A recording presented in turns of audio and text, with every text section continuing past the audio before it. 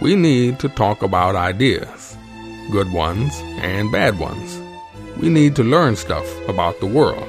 We need an honest, intelligent, thought-provoking, and entertaining review of what the hell happened on this planet in the last 7 days. We need to sit back and listen to the Iron Fist and the Velvet Glove. Hello and welcome, dear listener. This is episode 105 of the Iron Fist and the Velvet Glove. It's the 19th of July 2017 and a little bit different today. I'm flying solo.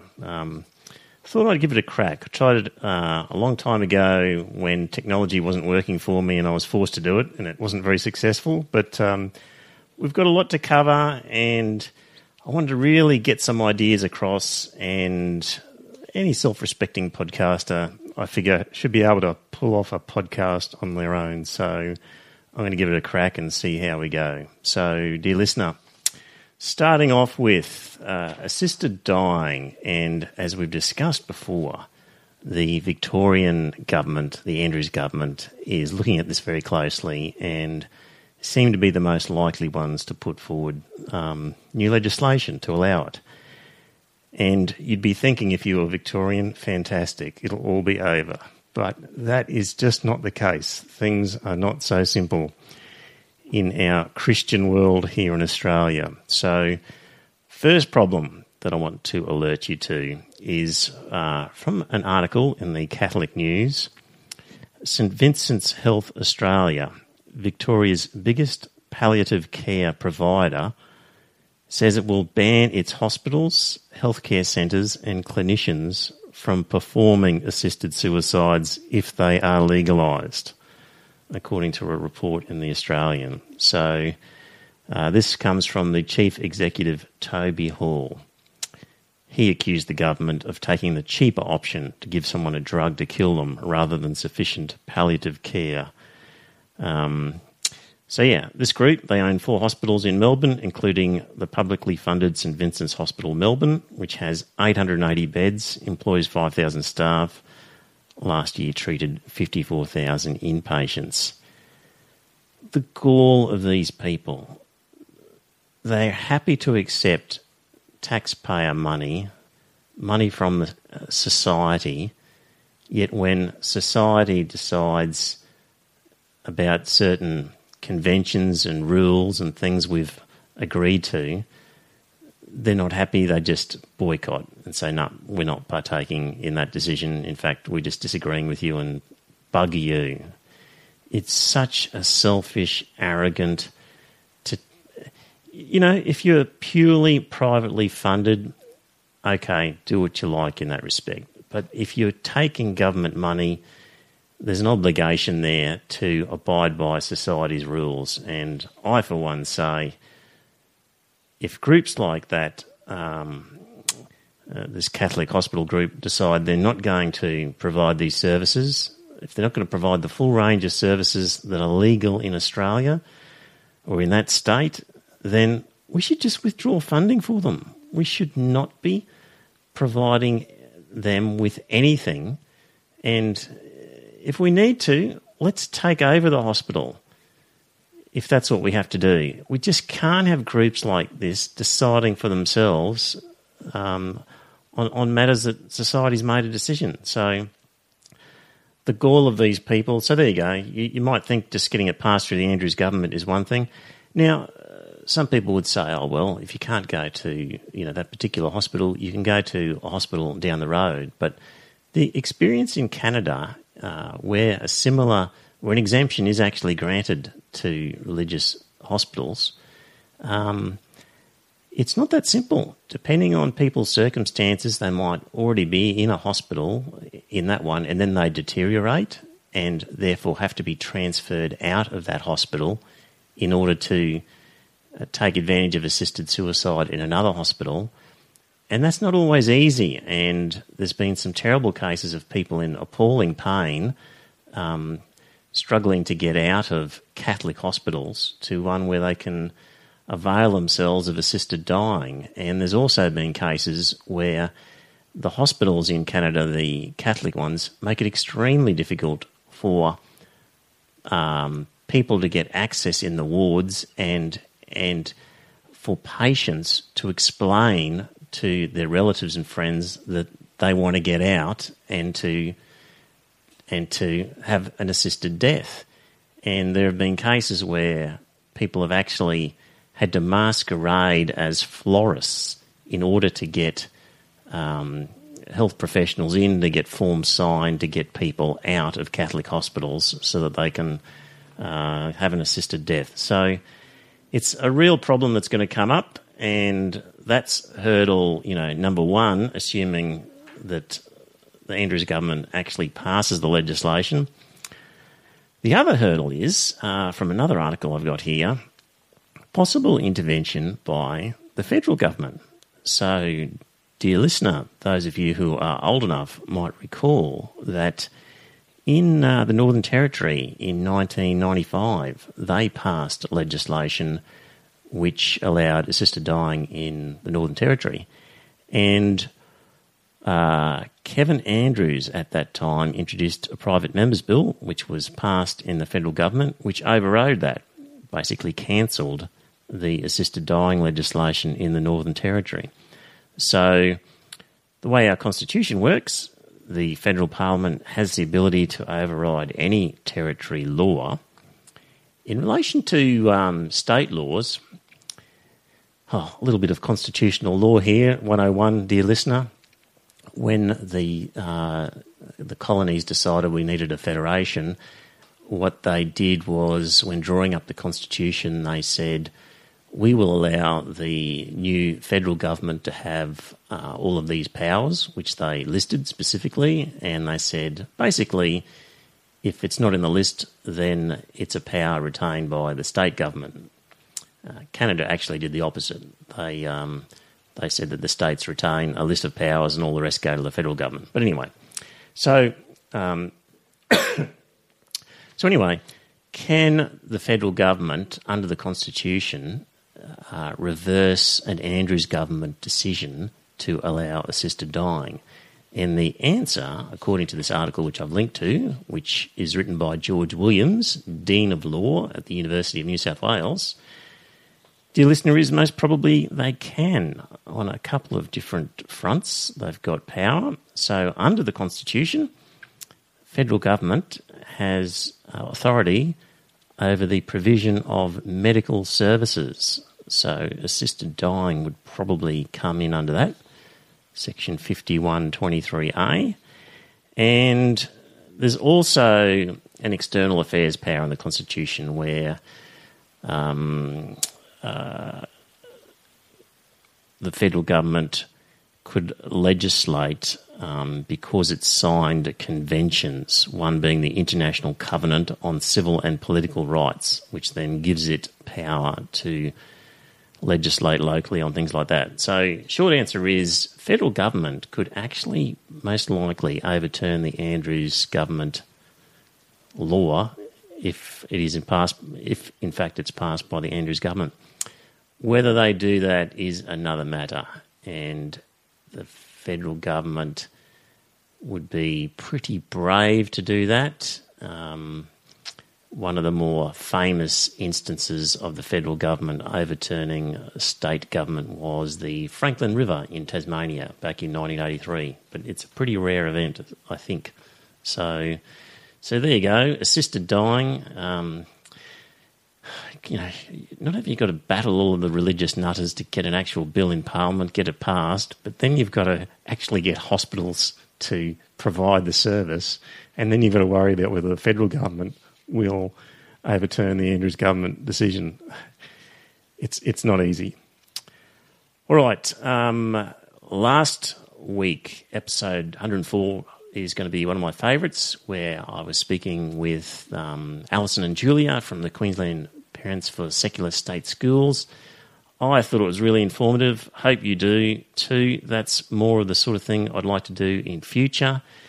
Coincidentally, in the last week, a little bit of media regarding the situation in New South Wales. And there was an article in the Daily Telegraph where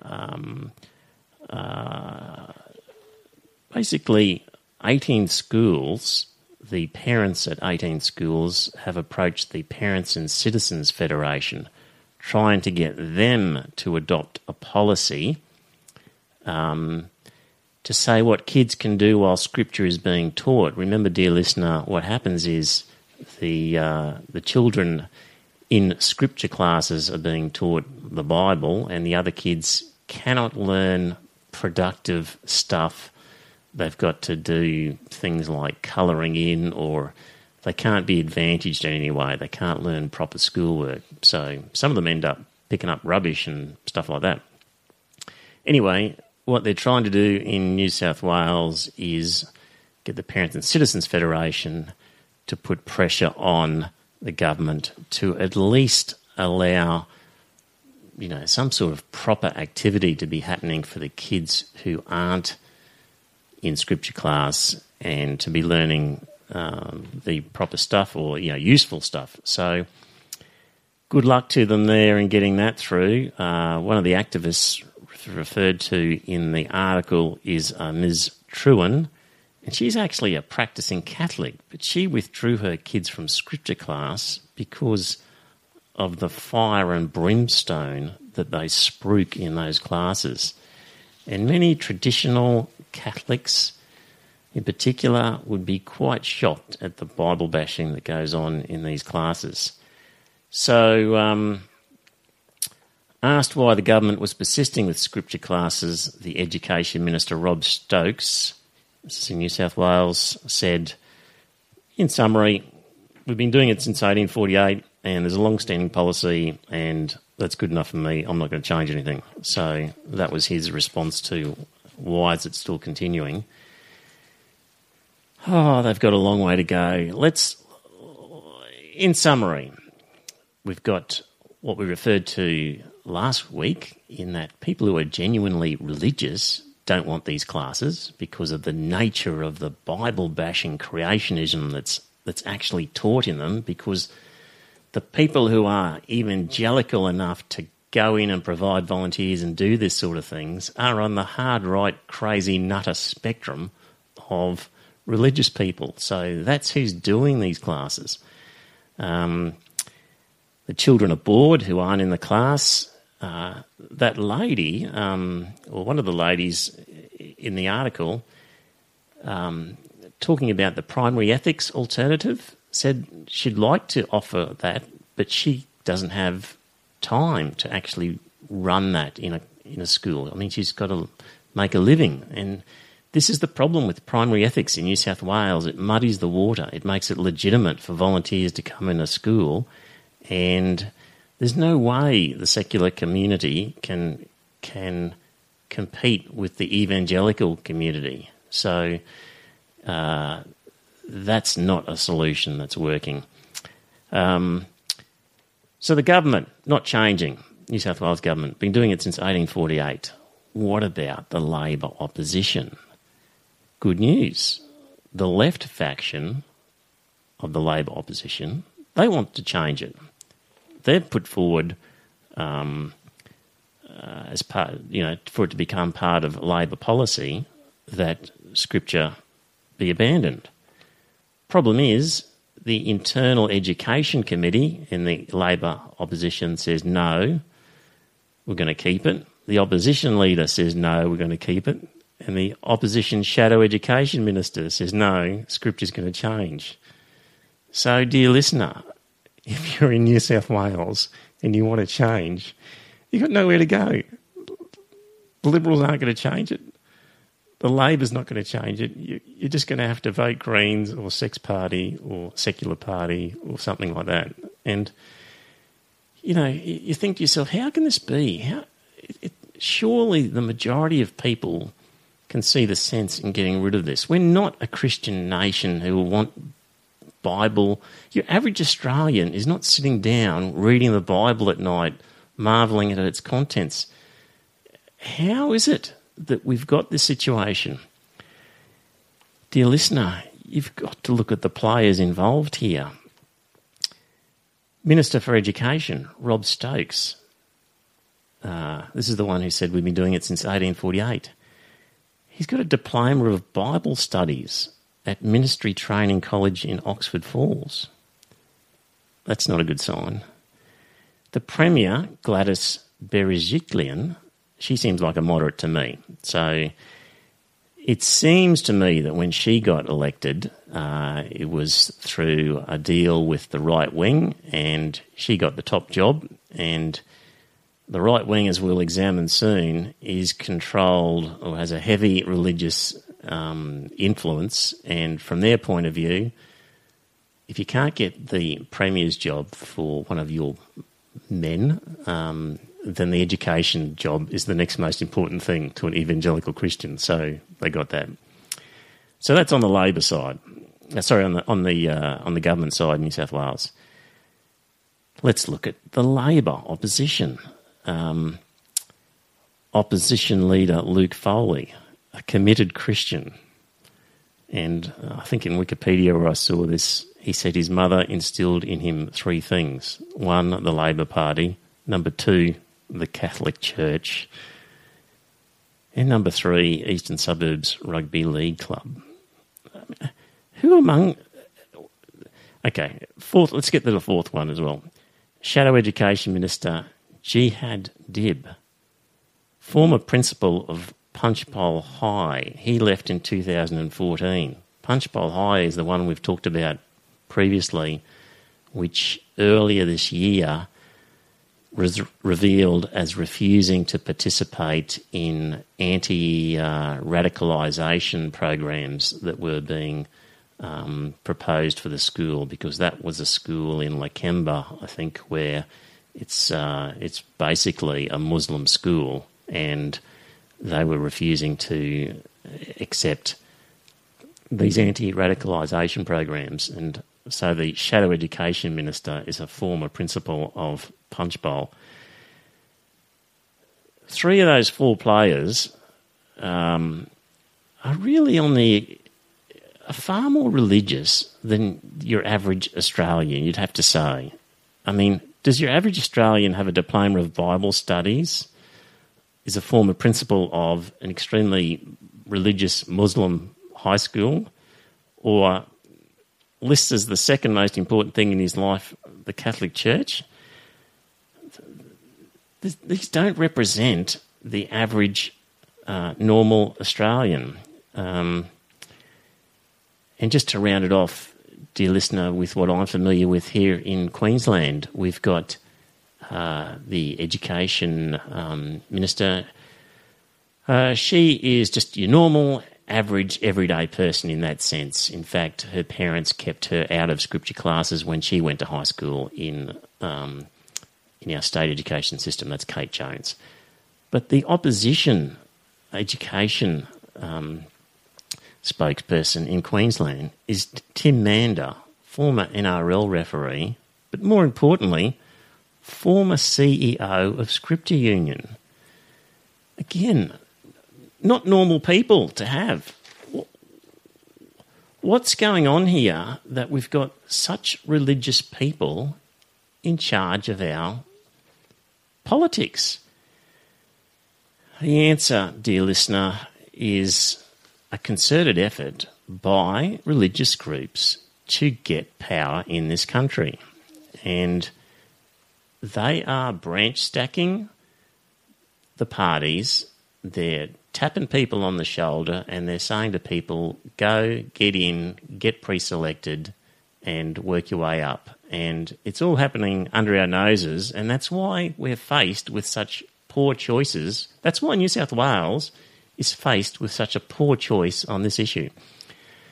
John Howard started all this in the 80s and 90s. I mean, back then, you had Liberals who were true Liberals. You had people like Fred Chaney, Peter Baum, Ian McPhee, Chris Public. I mean, these were people who had genuinely liberal views on social issues, but they were run out of the party by the conservative element promoted by John Howard. So let's just look at some of the the branch stacking that's going on. We, on this podcast, have previously referred to Western Australia, where this was happening a lot, and Victoria. And here's another article from Jane Norman, ABC News. Liberals in Victoria claim the party's religious right is stacking branches with Mormons and Catholic groups in a drive to pre-select more conservative candidates. The Victorian model, introduced in 2008, allows party members of 2 years standing to vote in lower house pre-selections. So this Victorian system is more open and democratic, but it's encouraging rampant branch stacking. So while the Liberals pride themselves on being a broad church, the ABC has been told the recruits are often motivated by single issues like same-sex marriage or euthanasia. State Victorian Executive Member Marcus Bastian says the party's been targeting business groups, young professionals and different cultural groups, as well as religious organisations. So what we've got is Victoria getting branch stacking happening with religious groups moving in, and a Tea Party-like takeover is gradually working its way over the Liberal Party. And a similar thing is happening in New South Wales. So over there, they're having a discussion about, at the moment, the executive has significant say in the pre-selection of candidates. And there's big arguments where there's a movement to make it purely based on the branch member's decision. And that's something that Tony Abbott is pushing for. So, you know, if Tony Abbott's pushing for it, that's a good, you know, you can probably immediately be suspicious as to the bona fides of the plan. But he, of course, ex-monk, would love to see more religious conservative voices. And, you know, in New South Wales, the actual executive is nowhere near as conservative as the branch members are. And they're just fighting a battle to keep as many nutters out of pre-selection as they can before they get overrun. And I think they're facing a losing battle. So, you know, that's what's happening in, you know, we've mentioned it in Western Australia. You can see it happening in Victoria. Big battle on in New South Wales over this pre-selection methods. And I hadn't noticed anything in Queensland until this article in the Brisbane Times, where the Liberal National Party in Queensland just had its convention the past weekend. And a couple of crazy ideas were put forward at the convention, and some not so crazy, to become policy of the Liberal National Party in the state sphere. One of them was to suspend immigration from Islamic nations, and another one called for headscarves to be banned for girls under 10 years of age. In relation to that foreign policy one, here's where alarm bells just went off, because the resolution on foreign policy to suspend immigration from Islamic nations was put forward by Delegate David Van Gend. Long-time listeners will be aware of that name. Way back in episode 67, we were dealing with the abortion issue at that time, and a friend of the program, Deep Throat, went to a sort of a church meeting, and David Van Gend was there. He was, of course, very much against abortion, very much a right-to-life person, very much of that sort of evangelical right-wing nutter category. he wrote a book, Stealing from a Child, The Injustice of Marriage Equality, which is the Lowell Shelton sort of argument that, it's terrible, the idea of a same-sex marriage, because a child will either miss out on a mummy or a daddy. So he's, in my mind, a character to be very wary of in this sort of thing, because he will be wanting to impose his conservative agenda, and there he is. He's popped up as a delegate at the Liberal National Party convention on the weekend. So all of those things happening in the other states, I would strongly suspect actually happening behind the scenes here in Queensland as well. Oh, dear listener, more on that and where that leads to in a moment, but I thought to break up that and to give you a catch your breath, a little bit of just craziness, crazy Christian stories or other stories. First up,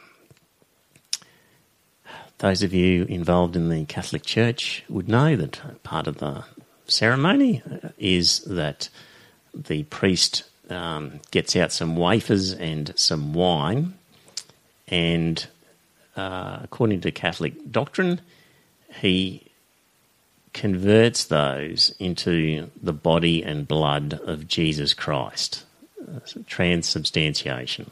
And it's not meant to be metaphorical, it's meant to be real. It's in fact infused with the spirit of Jesus. It's his body and his blood. And you eat you eat Jesus Christ and you drink his blood, and it sounds ridiculous, doesn't it? But I did it for years. And at the time, you're in there and you don't really recognise it. And, of course, you're 13 or 12 or whatever, and so you're not really in a position to think too hard about these things. You've been indoctrinated.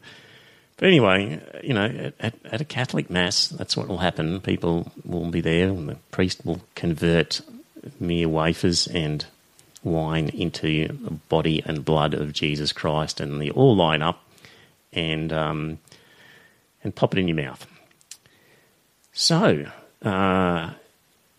reason for mentioning that is, again, from the Catholic news, there's been a directive from the Vatican to priests around the world advising them in relation to the wafers to be used. And, dear listener, every restaurant you go to these days has a gluten-free option on the menu.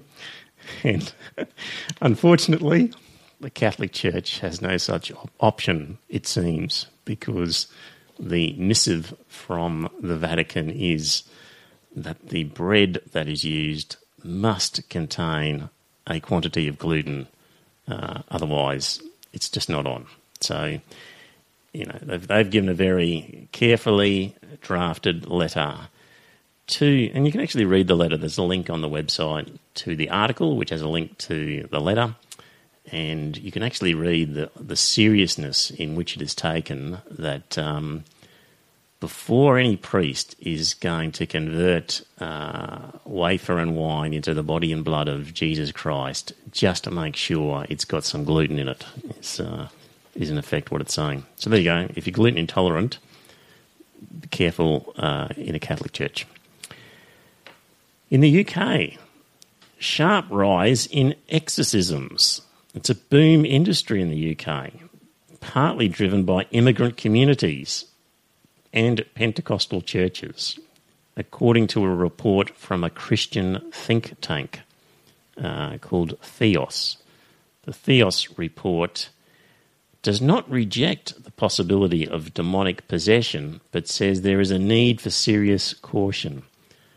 One danger was Christian over-spiritualising, a tendency to ascribe anything and everything to spiritual causes when other medical ones may exist. Another was a possible overlap between demonic possession and mental health issues. So we've got Theos, part of a Christian think tank, saying, guys, hold on here. A lot of this stuff is actual just mental health issues, and stop exercising demons and just check out the mental health possibilities, please. This is kind of what the report's saying. The report says, one of the frustrations of medical professionals with Christians comes from accounts and anecdotes of people with medical health issues going off their medication because they've been told that prayer is enough and relapsing as a result. I mean, this is happening in a civilised country like the UK. I wonder what's happening here in Australia. Wouldn't be surprised. Oh, over to India now. An Indian court has granted permission for the followers of a long-dead spiritual guru to preserve his body in a freezer.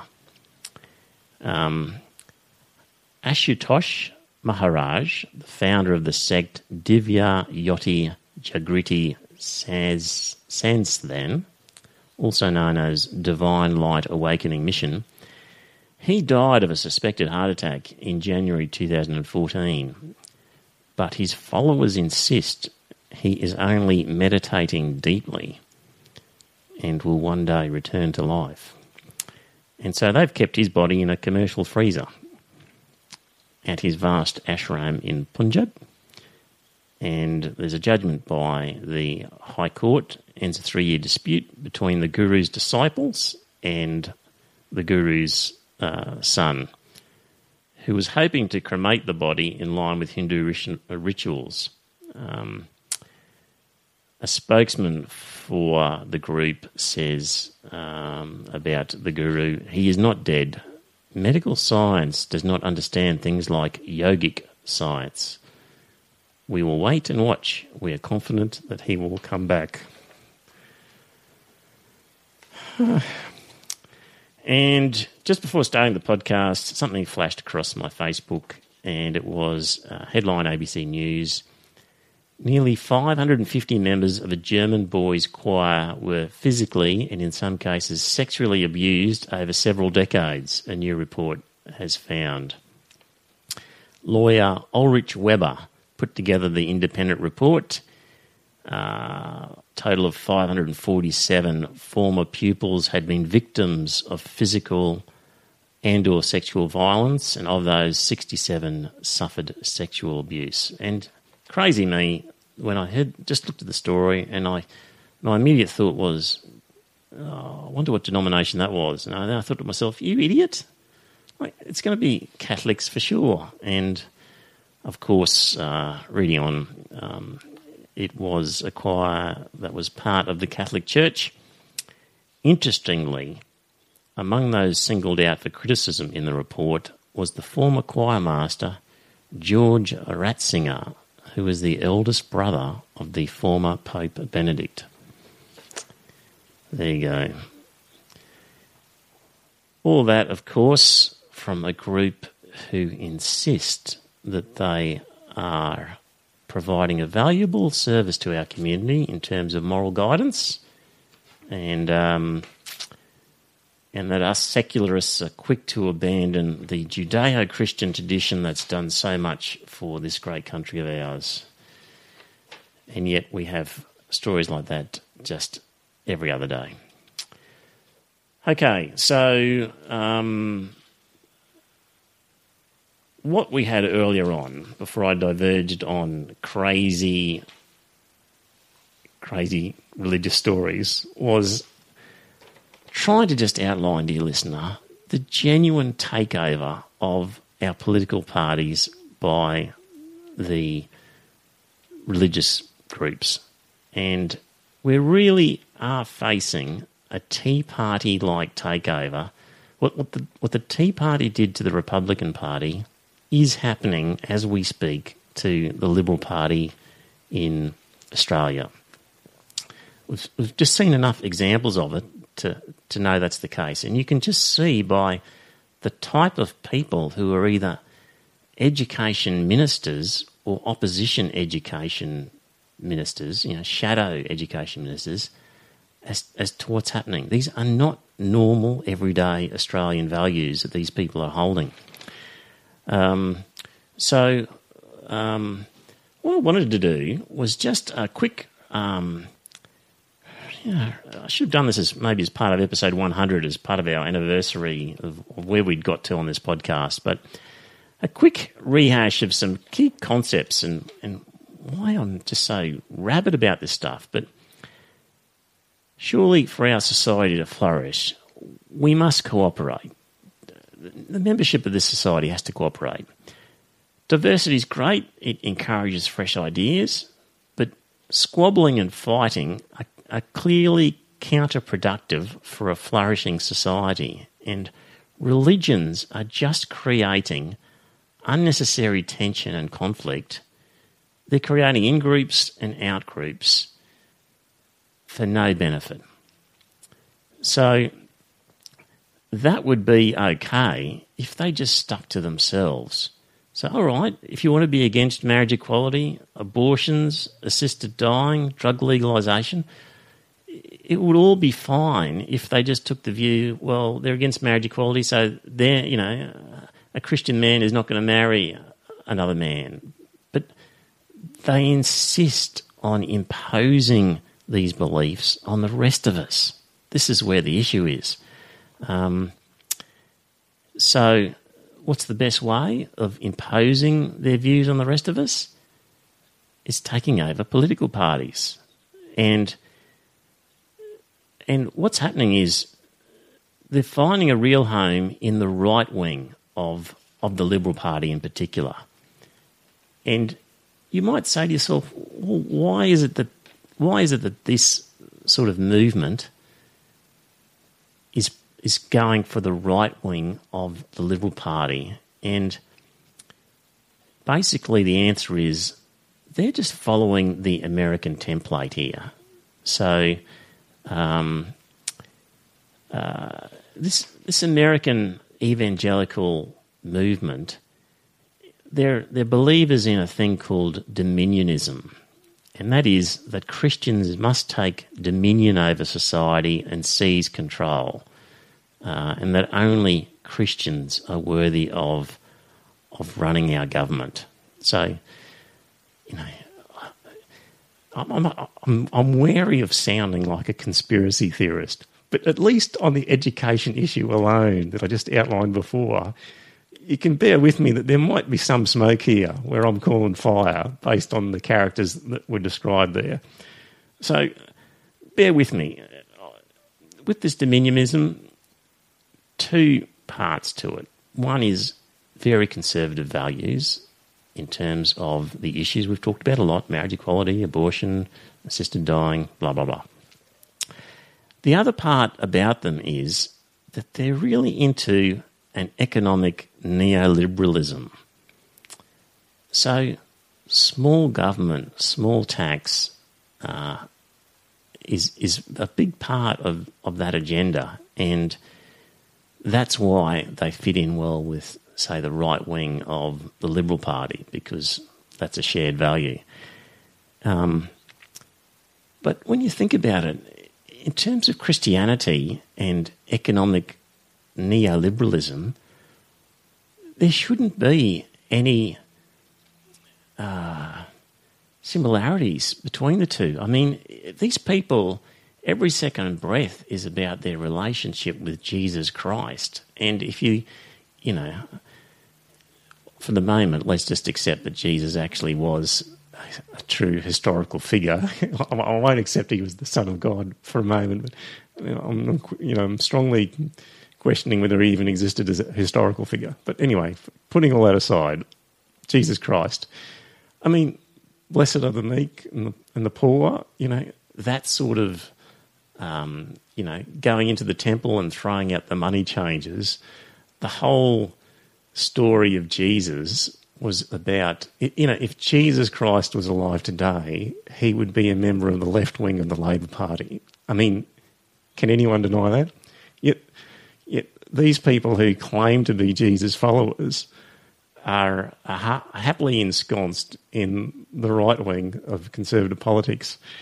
And the excuse they use as part of this dominionism is that Christians have to take dominion over society and seize control. Well, you can only do that if you've got money. I mean, money is control. So it's okay to make money because that is a tool that you use to gain control.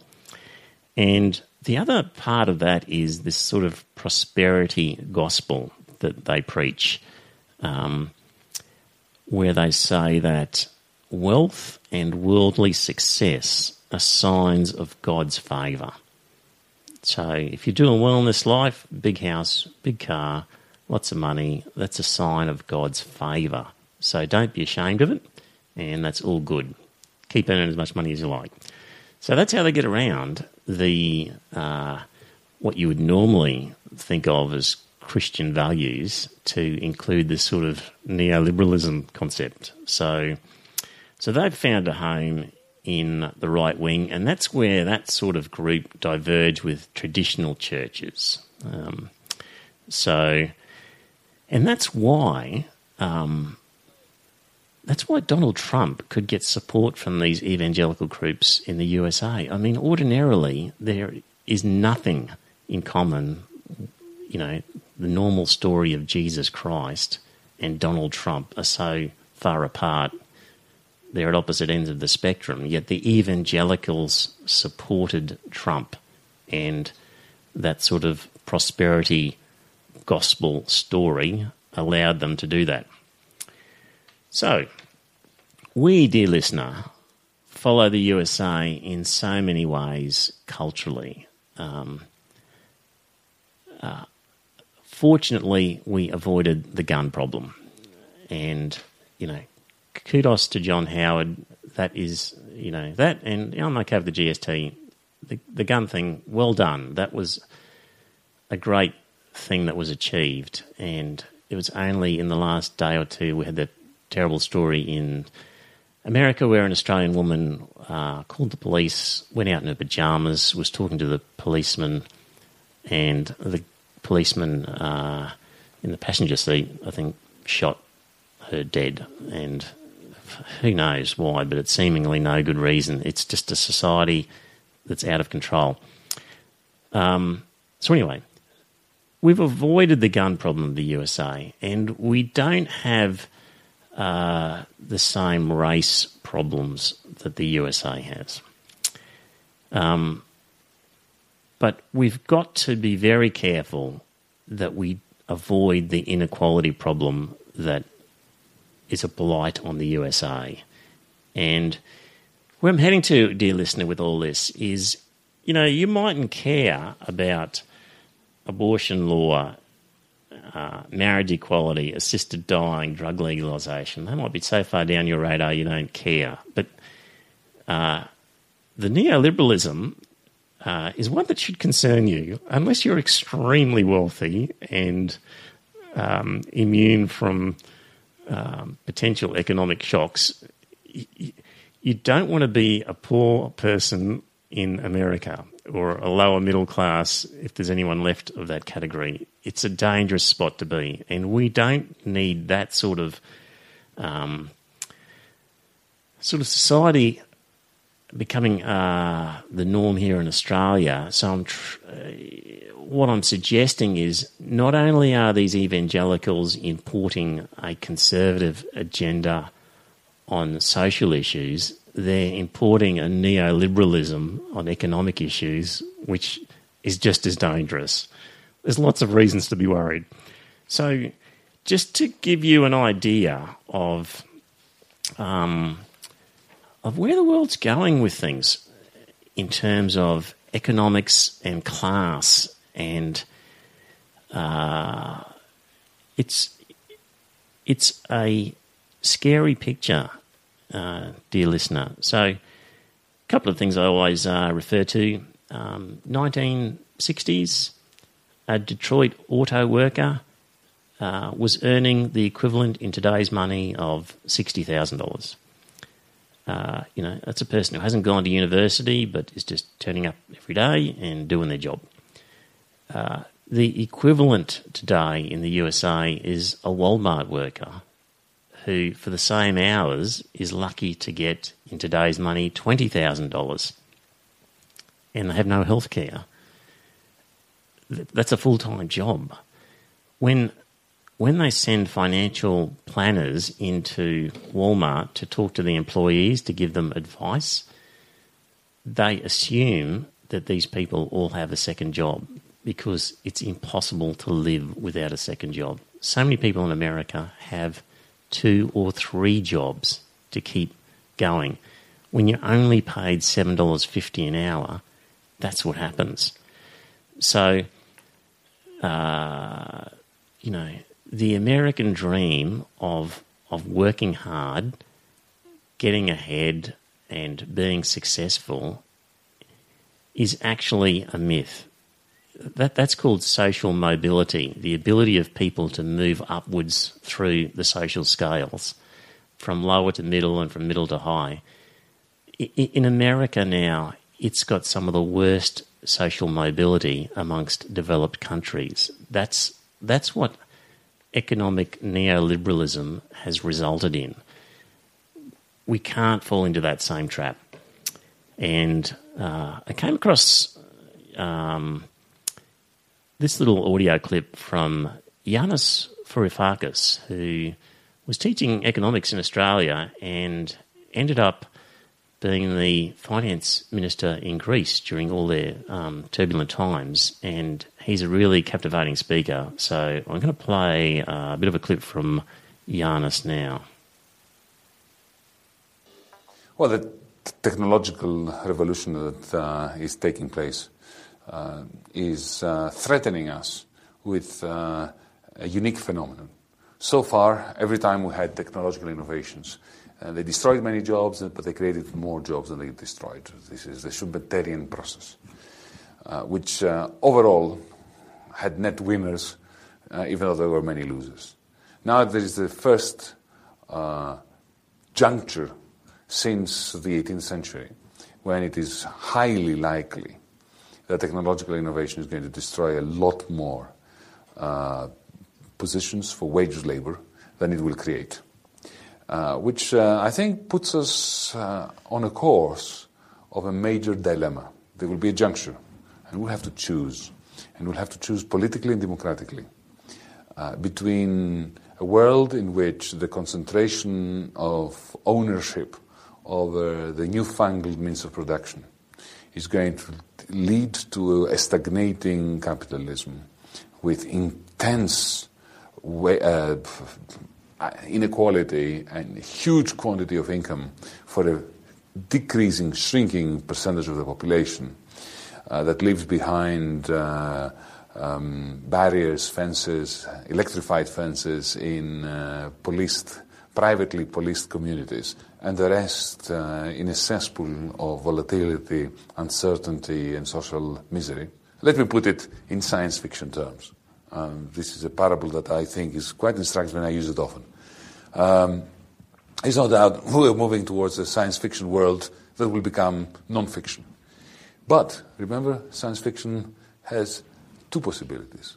One is a Star Trek society, where we are all equals, and we all benefit from the technology. We don't have to work. There's a hole in the wall. You go to it, you get anything you want from it. Nobody has been exploited. Nobody has worked for it. The machines do it for you. So the machinery, the technology, is humanity's servant. And then we can sit around and explore the universe. We can have philosophical discussions about the meaning of life, which is wonderful, right? That is a good scenario. But then there's the Matrix too, where the artifacts that we have created enslave us. And then we become caught up in an illusion of freedom rather than the real thing. Whether we go to a Star Trek or to a Matrix-like outcome as a result of technological innovation is the result of politics. And if it's not democratic, it will be a Matrix-like world. Dear listener, if the evangelicals get... Not only are they importing conservative social values, they're importing neoliberalism, and their ideal is the Matrix, not Star Trek, I can assure you. So that's the long term. Do you want a Star Trek or a Matrix type world?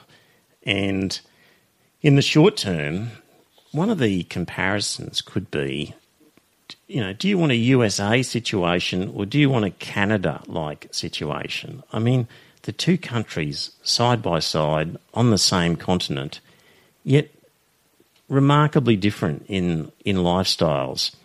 And I've got a link here to an article titled Why Canada is Able to Do Things Better. And it's from a Canadian who describes here our annual family trips to my grandparents' Florida condo in the 70s and 80s offered glimpses of a better life. In those days, Canadians saw themselves as Americans' poor cousins. Everything was just big and beautiful and bold in America. But the article says that decades later, a different impression has emerged, and it's the decay of America. So this writer, who is Jonathan Kay, says, there hasn't been a new major airport constructed in the United States since 1995. Friends of mine who were there recently in California just were shocked by the state of the roads and the highway system. You can just tell it's dilapidated and falling apart because money isn't spent on it. The JP Morgan Chase CEO, Jamie Dimon, recently said about the USA, "We are unable to build bridges. We're unable to build airports. Our inner city school kids are not graduating. It's almost embarrassing being an American citizen."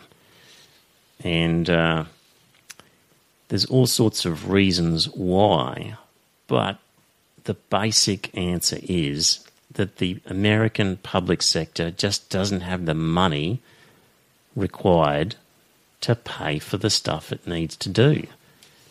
Taxes are too low. So the OECD ranks its members by overall tax burden. United States comes in at fourth to last. Tax burden 25.9%, substantially less than the OECD average, 34.2%. So, as a comparison between the USA and Canada, the writer says it's quite simple. When Canadian governments need more money, they raise taxes.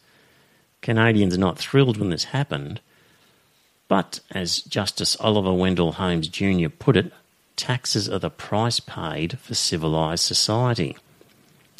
Among the American right, by contrast, the conversation about taxes often seems infused with magical thinking. Specifically, it is imagined that even severe and abruptly implemented tax cuts will serve to actually increase government revenue. This is this whole supply side theory. It doesn't work. It's been debunked. So, a nice article because he makes the point that life in Canada, for him, he pays 10% more tax than the US, but they've got universal health care, there's world-class public schools, there's a social safety net, there's infrastructure. Like, these are things worth paying for. And, dear listener, my point is the evangelicals, they're not just screwing over our education system, they're going to start on our welfare system. Not so long ago, it was earlier in July, the Daily Telegraph, part of the Murdoch stable of papers, put out a Future Shock front page, which was meant to be life 100 days after the election of a shortened Labor government. So it was sort of a fake front page, pretending to be 100 years down the track under a Labor front government, and sort of stating what was happening in the world. And it was doing it on the basis of these are terrible things that are now happening. Woe is us for having a shortened Labor government. But these are the things they listed. So included on the list of alleged indicators of looming ALP dystopia was the fact that big businesses wouldn't get a tax cut under Labor. Penalty rate cuts for workers would be overturned. The top marginal rate for personal tax would be higher. Schools would get more money. We would be more ambitious on renewable energy. Banks would be subject to a royal commission, and same-sex marriage would be legalised. So the Daily Telegraph was putting that forward as all bad things. It was probably most readers would have said good when looking at it. So it's just an example of how the Murdoch press is out of touch with what's really needed here. And still on this, we've got an article from Ross Gittins in the Brisbane Times, July 8th. He's a very well-known economist, and he's quoting Ben Bernanke, former chairman of the US Federal Reserve, who gave a speech titled "When Growth is Not Enough." And so this is a former chairman of the Federal Reserve. In that speech, the first thing he mentions or says as a worrying trend is stagnant earnings for the median worker. I'm talking about the US here. Since 1979, real output per person in the USA has expanded by a cumulative 80%. And yet during that time, median weekly earnings of full-time workers have grown by only 7% in real terms. And almost all that growth is explained by higher wages and working hours for women. For male workers, real median weekly earnings have actually declined since 1979. I mentioned earlier about the ability to move through the social classes. Well, that's declined in America. And again, from this Ben Bernanke speech, 90% of Americans born in the 1940s would eventually earn more than their parents did. But only 50% of those born in the 1980s would end up earning more than their parents. So it used to be the norm overwhelmingly. 9 out of 10 would end up earning more than their parents. Now down to 50-50. A couple of other things he mentioned as worrying trends in the US: increasing social dysfunction and political alienation, distrust of institutions, etc. So there's that. And just to show you how crazy things have got in America, we've got a situation in Texas.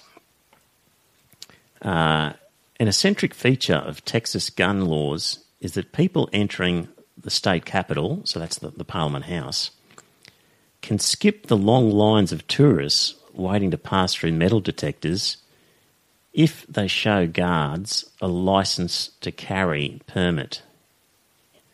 So, licence to carry a gun permit. So, in other words, the people most likely to bring weapons into the building aren't scanned at all.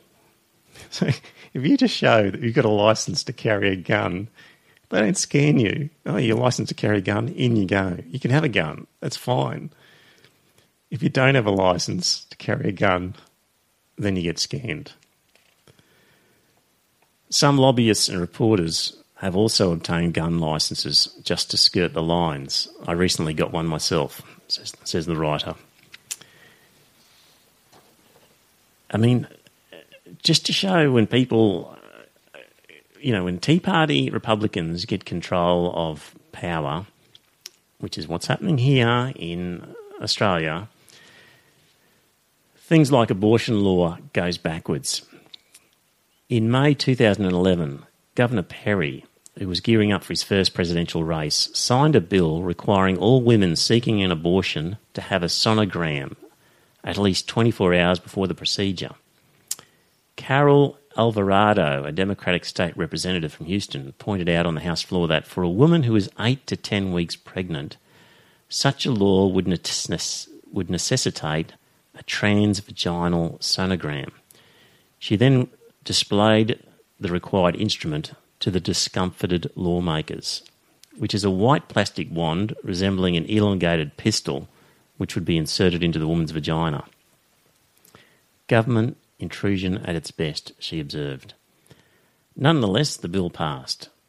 And a state senator declared, "This is a great day for Texas.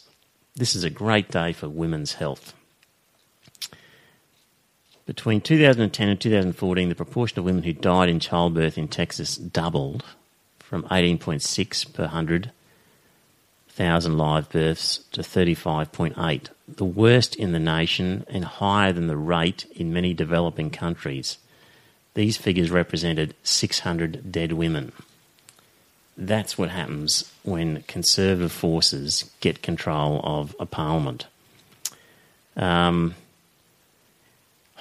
Just to lighten things up while I get ready for the next topic, here's a word from a conservative voice here in Australia, Landon Hardbottom.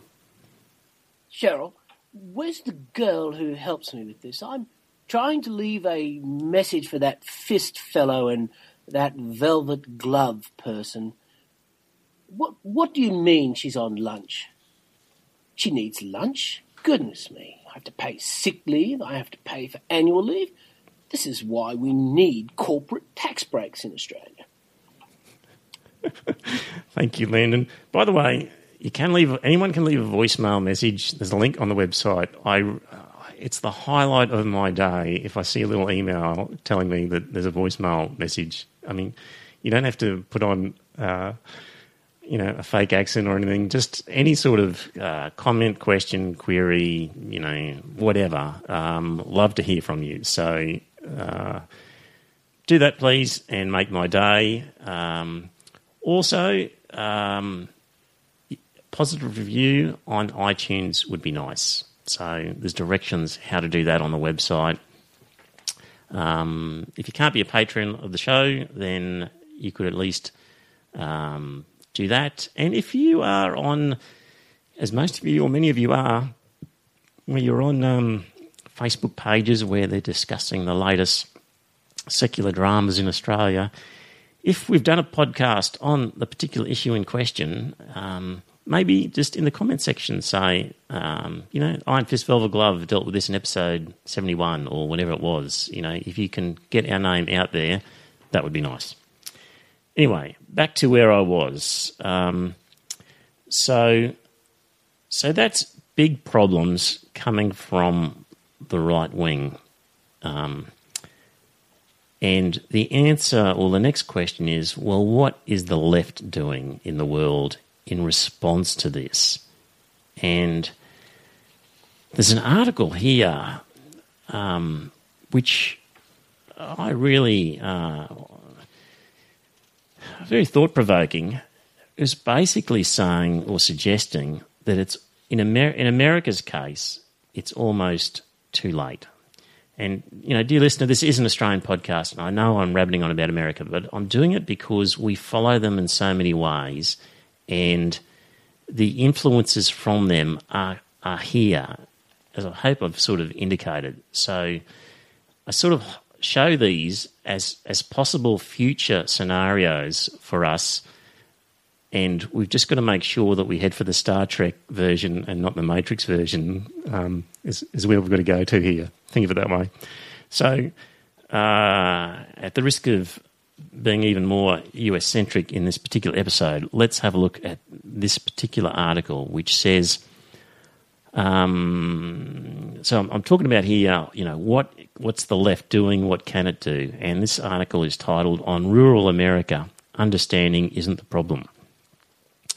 In the aftermath of the election of Donald Trump, a common theme was that Democrats failed to understand white working class flyover America. And by flyover they mean people never actually travel by road through these states. They just fly over from... There's just nothing to see there. Flyover states. They're the poor, traditionally Republican states. So what this character, or this person is saying in this article is that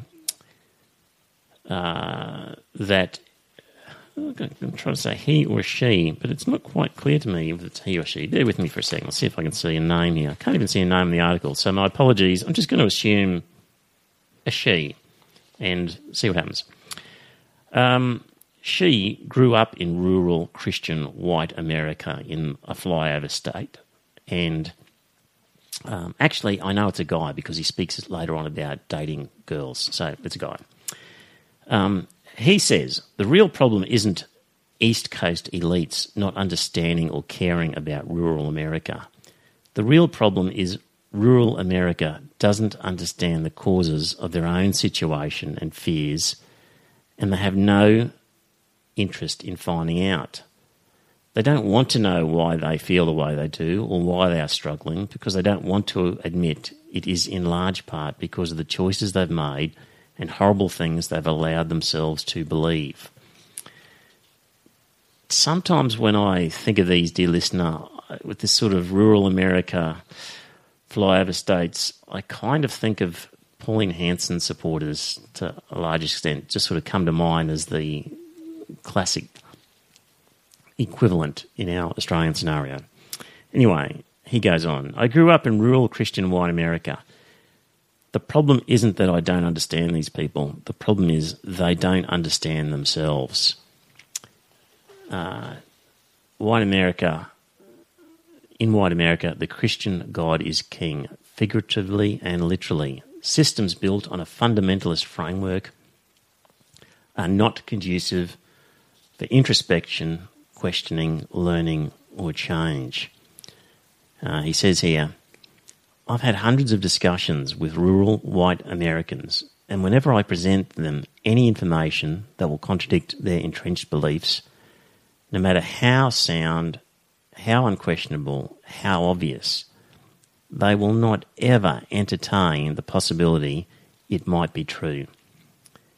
Their refusal is a result of the nature of their fundamentalist belief system and the fact I'm the enemy because I'm an educated liberal. At some point during the discussion, that's your education, Tolkien, will be said derogatorily as a general dismissal of everything I've said. They truly believe this is a legitimate response because to them education is not to be trusted. Another thing about them is they're very susceptible to propaganda. Rural Christians, white Americans have let in anti-intellectual, anti-science, bigoted racists into their system as experts because they tell them what they want to hear, because they sell themselves as being one of them. The truth is that none of these people gives a rat's ass about rural Christians except how they can exploit them for attention and money. Since facts and reality don't matter, nothing you can say to them will alter their beliefs. President Obama was born in Kenya, is a secret member of the Muslim Brotherhood who hates white Americans and is going to take away their guns. I mean, they just see that as a fact. And the writer says, do you know what does change the beliefs of fundamentalists sometimes? When something becomes personal. Many a fundamentalist have changed their minds about the LGBTQ community once their loved ones starts coming out of the closet.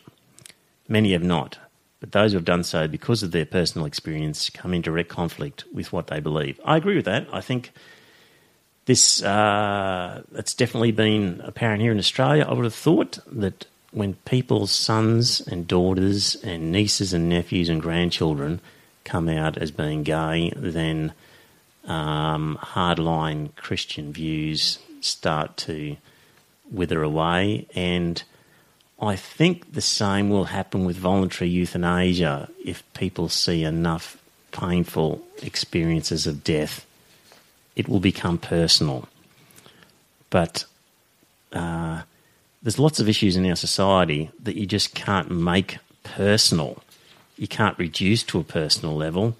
And the article basically says it's really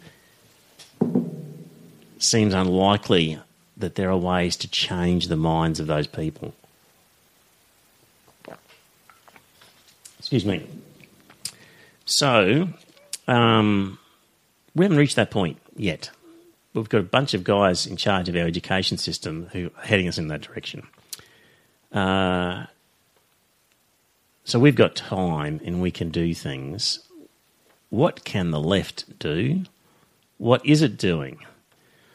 What is the left doing in Australia and worldwide? Well, unfortunately, at this very moment, it seems to me that the left is just fucking around with identity politics and ignoring the real issues that are affecting the constituents that they should be looking after. I've been following Ray Halpin, who left that comment on that on the Ken and Malik blog, and he wrote some interesting things actually. And he made the point that how many times has The Guardian, which is an infamous left-wing newspaper, published a story about working class difficulties over the past few years, only to see it attract virtually no commentary or reaction of any kind whatsoever from a readership that generally can't keep its mouth shut about anything. The silence in itself is proof of the extent and strength of class bigotry on the left, where identity politics completely dominates attitudes and discourse. I think he's dead right. If you were on a Guardian article and we're just talking about issues of of the difficulties for working class people caused by globalisation or things like that, you'll get virtually no comments. But if you touch on the subject of identity politics, well, it'll be on for young and old. The right wing is happy with the identity politics debate because it doesn't cost them anything and it allows virtue signalling and a sort of a painless environment. So this is an article from The Chronicle by Walter Michaels, basically saying that cultural appropriation is a distraction from the real menace of inequality. The students at elite American universities come overwhelmingly from the upper class. The job of the faculty is to help them rise within, or at least not fall out of, that class. And one of the particular responsibilities of the humanities and social science faculty is to help make sure that the students who take our courses come out not just richer than everyone else, but also more virtuous. Identity crimes, both the phantasmatic ones, like culture theft. I think what he means there is just phony. So the phony ones like culture theft and the real ones like racism and sexism, these identity crimes are perfect for this purpose. Since unlike the downward redistribution of wealth, opposing them leaves the class structure intact. Thus, for example, one can completely support the actions of Middlebury College students in demonstrating their opposition to what they call Charles Murray's white nationalism, while at the same time noting that it's not white nationalism that's making poor people poorer, it's capitalism. The problem is not that rich people can't feel poor people's pain. You don't have to be the victim of inequality to want to eliminate inequality. And the problem is not that the story of the poor doesn't belong to the rich. The relevant question about our stories is not whether they reveal someone's privilege, but whether they're true. The problem is that the whole area of cultural identity is incoherent, and the dramas of appropriation it makes possible provide an increasingly economically stratified society with a model of social justice that addresses everything except that economic stratification. In other words, the left is just talking identity politics without dealing with poverty, and the right is happy to deal with identity politics because it doesn't cost anything. Our friend Yasmin Abdul-Majid She's come in for criticism from all quarters over different things, what she said. But the thing that she should be most criticised for is her obsession with identity politics. I mean, complaining that Nigerian women can't tell their story if a white fiction writer from Oregon tells the story, that it somehow steals the story from the Nigerian woman, or people wearing sombreros at a Mexican-themed party are culturally appropriating Mexican culture. It's such a sideshow to the real issues.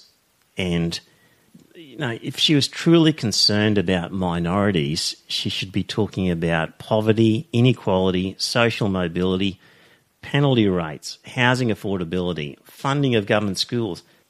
That's her crime, was bullshitting on about all these other things when real things that are affecting not only her, minority group or constituency, but lots of others, that's where she should have been. That's where she could have helped people, where she had a platform on Q&A and The Drum and every other ABC program going. But instead she chose to muck around with all the sideshow issues that are all wonderful if you're sitting around a university coffee shop discussing crap, but in the real lives of people makes no difference at all. That's her real crime. So the problem with Abdul Majid and people like her is they've elevated the notion of cultural identity to such a place that they've conned people into thinking that that's all there is and it's the most important thing in their life, and they've conned people into overvaluing it. An article came across my desk titled "Islamic Experts Work Towards National Religious School Curriculum to Apply Faith to Modern Australian Life." And lots of people were complaining because it was, the idea of an Islamic faith curriculum being taught in our schools was the sort of issue that most people objected to. But one of the participants in this, she says here, she said young Muslims often find themselves questioning their identity because they don't have the answers to questions about their faith that are raised in the news. And she says that in a way as if questioning their identity is a bad thing. But I would say, good. There's nothing wrong with questioning your identity. You should be doing that. If your identity is who you are, what ideas you believe in, what values you hold, then yes, check them regularly. A good idea. It's not a bad thing. Further on, she says, it could make them, meaning young Muslims, question their belonging and negatively impact the way they view their role in society and whether their contribution has value. Again, I would say questioning their belonging is a good idea. Are they integrating? Their role in society, yes. Are they having a positive role? Does their contribution have value? She goes on, it meant I could embrace my identity a lot more confidently and confirm that just because I followed the faith, it didn't conflict with being raised Australian.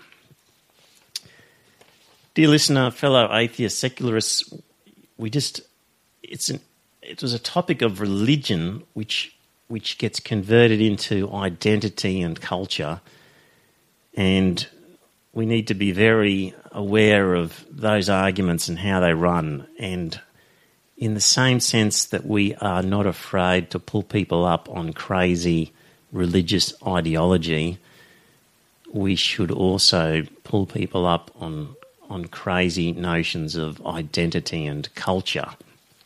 Speaking of the left and how it's responding to what's needed for the needy members of our society, the minorities, if you like, who are disadvantaged.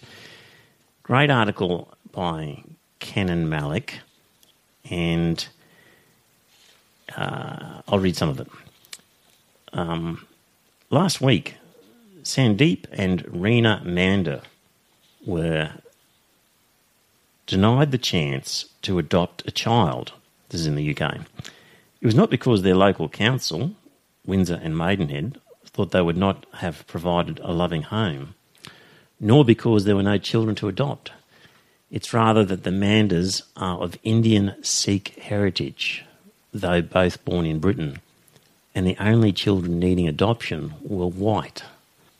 We've got a British council refusing to allow the adoption of a white kid into an Indian Sikh family. The problem runs much deeper, however, than the attitudes of the undiverse members of one local council.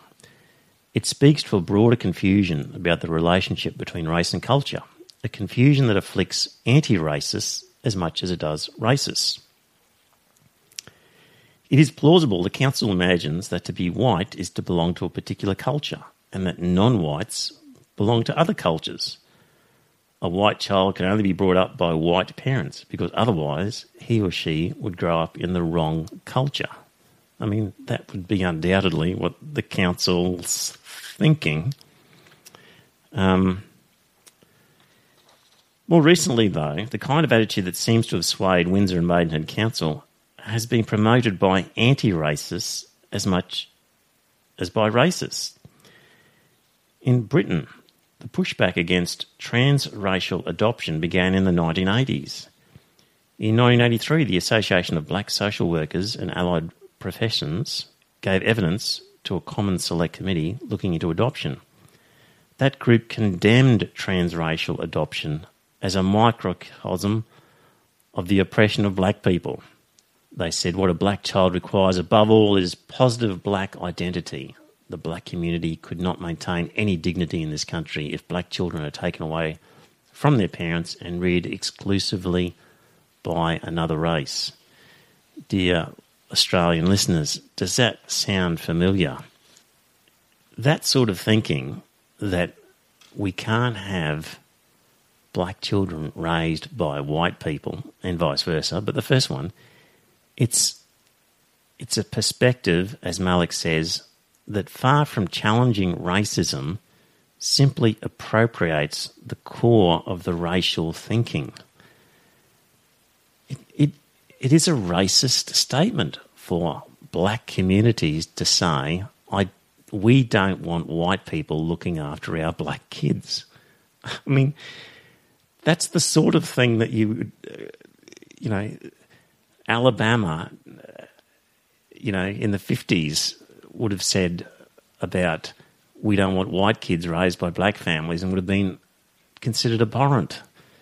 Just because it's the minority saying it doesn't make it any better. It's a racist statement.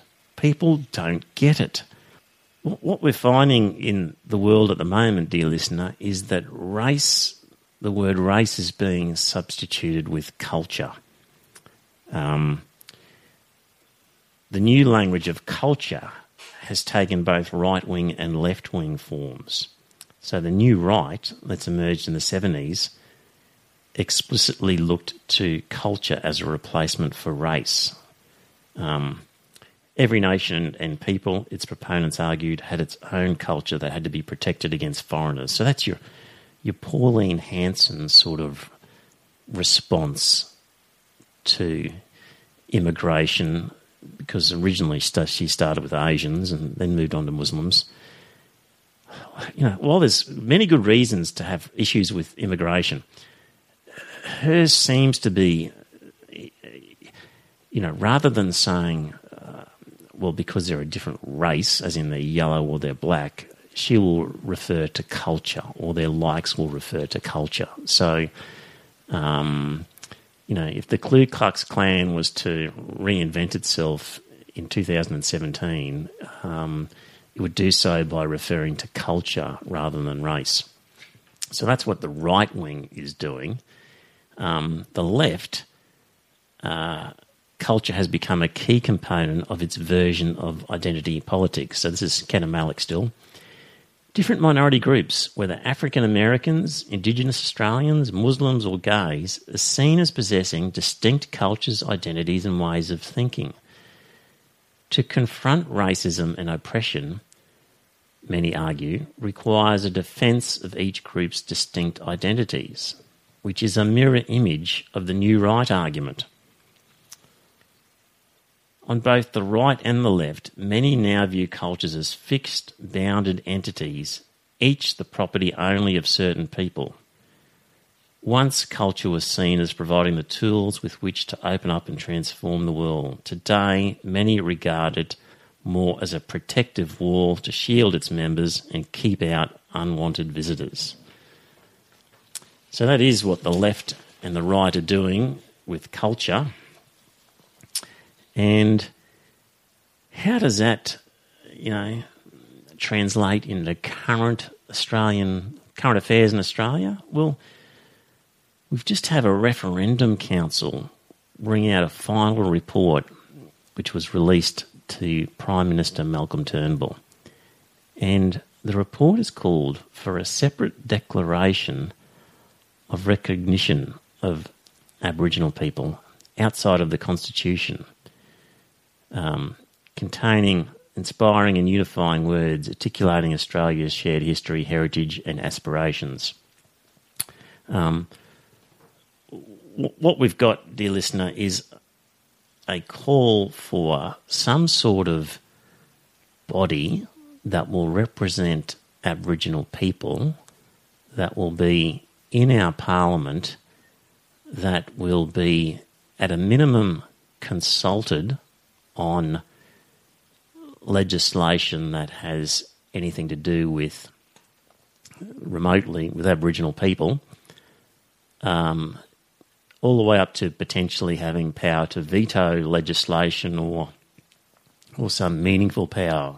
Who knows? Nobody knows where it's going to be, where its powers will start and finish. But it's the idea of a body made up of Aboriginal people representing the Aboriginal community of Australia in our parliament.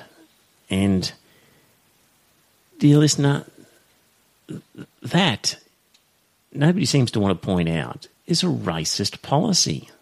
To single out a group and give them special privileges based on their race, based on their bloodlines, is a racist policy. And it doesn't matter that it's a minority who's had a tough time and who have been victims. You can't give special privileges to people just based on race. It's fundamental. When the white people were putting down black people in Alabama because they were just black, it's agreed. It's disgusting. The same in South Africa when people were prevented from voting and didn't have full rights because they were black, just because they were black. It's dehumanising. It's illegitimate. You can't just separate people based on the colour of their skin or their DNA. It doesn't matter whether they're part of the majority who is oppressing the minority or vice versa. You're simply appropriating a racist idea and using it for the minority. So, just on that constitutional matter, Linda Burney is a Labor MP, and she's sort of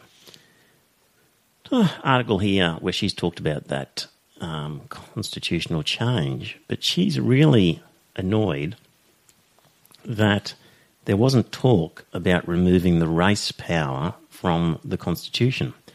So in 1967 we had a referendum and apparently got passed, and it gave the Commonwealth power to make laws for the people of any race for whom it is deemed necessary to make special laws. So she's in favour of a body in the Parliament that's made up of Aboriginal people doing things for Aboriginal people, and at the same time is really angry that a power in the Constitution allowing the federal government power to make laws in relation to race is still there. I don't get it. How can you, on the one hand, be happy with a racist body, yet on the other hand want to get rid of legislation that allows racist-based legislation? I agree. Let's get rid of that section. We shouldn't be making policy based on race, but I don't see how you can be in favour of the sort of constitutional change that they're going for. So one of the issues with all of that is, who are these people who are going to sit in this body? Who votes for them? Who decides who they are? Noel Pearson, is he going to be one of them? I mean, there's lots of people in the Aboriginal community who don't like him, who don't think he stands for them. This is the problem. How do you decide who should be one of the so-called leaders of the Aboriginal community? And the other part of this is how condescending to think that all Aboriginal people think the same way about an issue. For that group to function, they must assume that there's huge majority opinion amongst Aboriginal people on certain issues. Well, how can you be sure? It's condescending and racist to think, all those brown people, they all think the same way. You know, this is the thing with these community leaders in the UK and here with our minority communities, where these imams are self-appointed spokespeople for their community, and the assumption is that, you know, all the members of the community think the same way. We'd never say that about white people. We would never say, oh, yeah, they all think the same about this particular issue. I mean, God, my small involvement with the secular community, it's hard to get 10 people in the secular party to agree on certain aspects of secularism. You know, like that primary ethics situation in New South Wales, you know, quite big disagreement in the secular party about that. So it's condescending to think that this group could speak on behalf of all Aboriginal people as if they all think the same.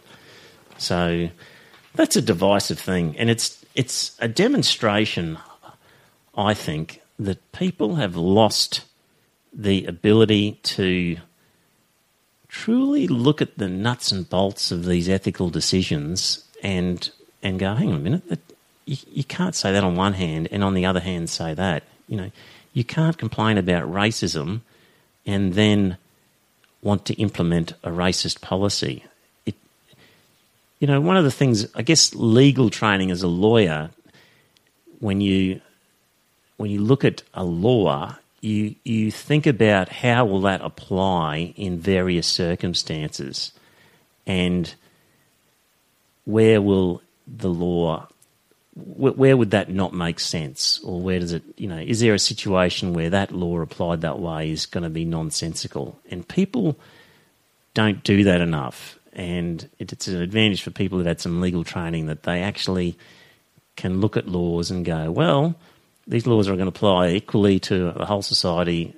Is that going to create some crazy scenario as a result? Because we need to apply these laws equally. So, mentioned it before, but there's a writer called Alistair McIntyre, and he wrote a book, After Virtue, in which he describes a post-apocalyptic world in which science has been outlawed and fundamental scientific knowledge has been lost. He then describes a revival where people use scientific terms but do not understand the underlying principles. In this revival period, people use expressions such as neutrino, mass, and specific gravity. But there is an element of arbitrariness and even choice, which would be very surprising to us. McIntyre argues that in today's world, the language of morality is in the same state of disorder as the language of science in his imaginary world. In 2017, we use many key expressions to describe morality, but we've lost our comprehension of it. Our ideas of right and wrong are a jumbled mess where competing morals fluctuate in importance depending on our random sympathies at any given time. At this point, dear listener, I'm going to play you another clip, and I apologise that the audio isn't the greatest, but you might recall when Ayaan Hirsi Ali was in Australia and there was a bunch of women who produced a video where they really went for her. And it was the sisterhood turning on Hirsi Ali in a vitriolic fashion that was hard to believe unless you actually saw it. And they were proud of themselves. And one of the women involved in that was Hannah Asafiri, who is the operator of the Moroccan Soup Bar in Fitzroy and the winner of various community awards. And they have a thing there called Speed Date a Muslim, where you can go in and sit down with a Muslim and ask questions about what it means to be a Muslim. Sounds great. And here she is, sort of after one of those sessions, talking to the ladies left behind about her ideas. So I'll just play some of that. Thankfully, we're kind of developing an insight and an understanding of one another's humanity through these forums. But, and with that, I suppose, today some of the themes emerging seem to be about some of the politics specific to Arab Muslim countries, well, not just Arab, but to Muslim countries. And in the name of Islam, some of the atrocities committed. That seems to be a theme across most issues, or most tables of conversation. So I guess I want to speak today just very briefly. And that is to say, Islam, like Christianity, like Judaism, like Western democracies, like atheism, Buddhism, any ism you can think of, that all these social systems are founded by and expressed through male conceptualization. Yeah? There is nothing faith-based that can legitimate the injustice and the expression of violence and can be justified in accordance with the faith of Islam or any other faith, in my view. So with that, when you seek to understand the atrocities happening in Saudi and some of the infighting and warring, etc., and or the perception of male polygamy, I think one of the questions was, in terms of what's in the Quran and how it's applied and how it is used to justify the violence against individual and or communities, whether it be women or gays or whatever. I guess what I put to you is that any sentence, any revelation, any sentence, any quote, unless it's interpreted in and through a sentiment and an understanding that it was revealed in and it's in its social context, then it can be interpreted and justify its opposite outcome. And an example of that is when Gandhi said, "Be the change you want to see in the world." And that was expressed through a sentiment of humanity. Equally so did Hitler. And the expression of that society was one of monstrous violence. Now, in the same way, we can interpret any written quote, expression, revelation when we seek to interpret polygamy or violence against women and justify and find justification for violence inside the Quran, then we are in fact departing from the very context of the revelation of Islam. I mean, look at us. There is nothing about us that is passive or submissive. We will not be pacified by men. by social institutions, by governments, or whatever. We believe in upholding a freedom and a sense of social justice for all. Inside that system of belief, we also believe that male institutions, certainly over the last few hundred years, have departed from the very revelation of Islam. So when we interrogate and question and inquire about why social systems across the globe are behaving in such monstrous ways, I put to you that this is consistent with male behaviour across time, that this is nothing to do with Islam, and that you give it power by attributing it to a faith that is founded on notions of justice and humanity. Well, that, dear listener, I think this is an example of what Alistair McIntyre was talking about. Ideas of right and wrong are a jumbled mess where competing morals fluctuate in importance depending on our random sympathies at any given time. I've got no doubt she's well-meaning, actually. She's just completely wrong. And,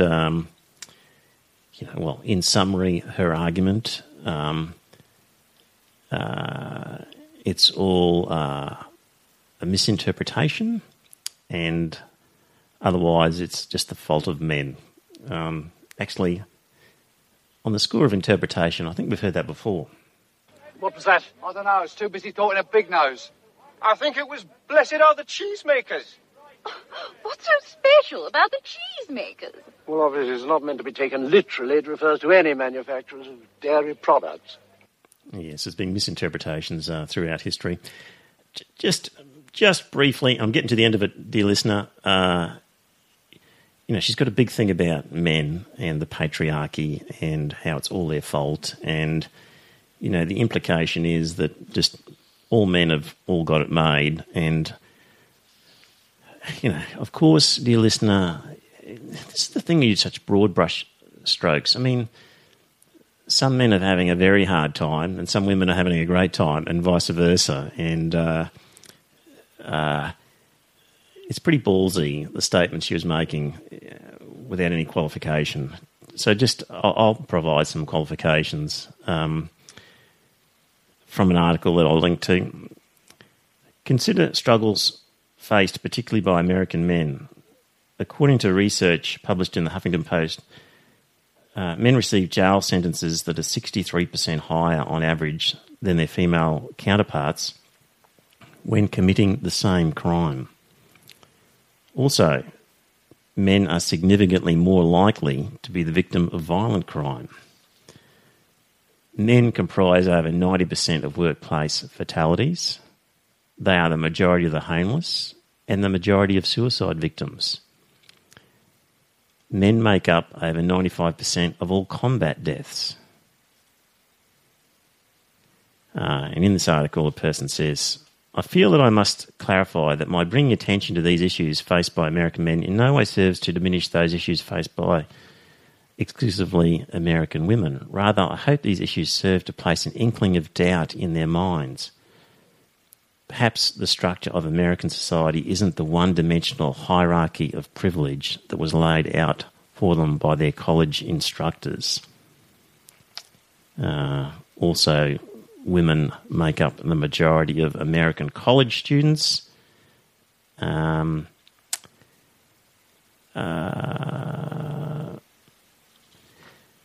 I'll finish off with this.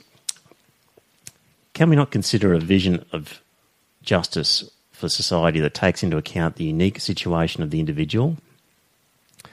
Some black Americans have genuinely been held back by discrimination, others have not. Some white Americans lead comfortable lives of relative privilege, others lead lives ravaged by personal hardship. Some women are held back by gender stereotypes and sexual violence, others aren't. Some men lead comfortable lives, others face a myriad of socially and biologically cultivated injustices. Postmodernists and social justice warriors will view my call for a more nuanced, individualistic approach to rectifying social injustices as the ramblings of a privileged white male who is blinded by the benefits afforded to him by the systems of oppression within society. But it is their twisted view of justice that threatens the freedom of all. To make someone complicit in an oppression based upon the colour of their skin or the shape of their genitals is a greater form of discrimination than they understand. There we go. All right, dear listener, that was a long one, but I'm just trying to get across the idea that there are changes happening in our society that we need to be aware of, that the Christian element is busily working away in our political system and has been for a long time.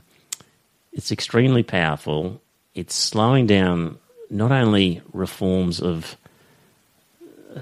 just social justice issues that should have been passed long ago, but it will bring in a very hardline form of neoliberalism as well because of this prosperity gospel and its bolstering of the right wing. So think about your grandchildren and your great-grandchildren and how are they going to cope if the opportunities aren't there. So, right-wing Tony listening to this might accuse me of sounding like a rabid socialist. Really what we've got to aim for is an equality of opportunity, not necessarily an equality of outcome. It's okay for people to end up rich and some people end up poor. It's just the way it will work. But people have to have the opportunity to move through the system. And if we follow that American system, they won't have the opportunity. The social mobility will be gone, and if you're born into a poor class, you'll remain there, no matter how hard you work. We've got to avoid that. So what we do from here, I don't know. Disaster, what's the worst thing? What could be worse than a disaster looming would be a disaster looming and we don't even know it. So we're just going to be aware that it's there. We have to do something. Next week, I'm hoping to have a round table with Hugh and Hugh Harris from the Rationalists and Michael from the Atheist Foundation, and look out for posts on Facebook about that. And it will be a live broadcast, so if you want to contribute, go onto the YouTube page for the Iron Fist Velvet Club and subscribe, and then you'll be given notices when the video comes up, and you can watch us live and you can ask questions, or you could pose things to us, and a bit more interactive rather than me just ranting and raving. So there we go, a long-winded solo attempt. Hope you enjoyed that, dear listener, and we'll be back next week. Bye.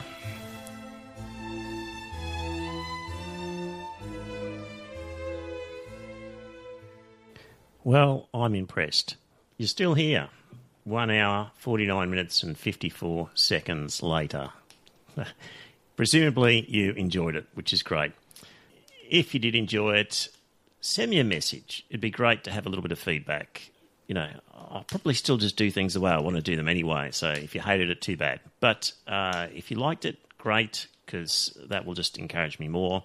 And again, if you can leave a review on iTunes, great. If you could mention us on various Facebook pages where we've said something that might be relevant, that would be great.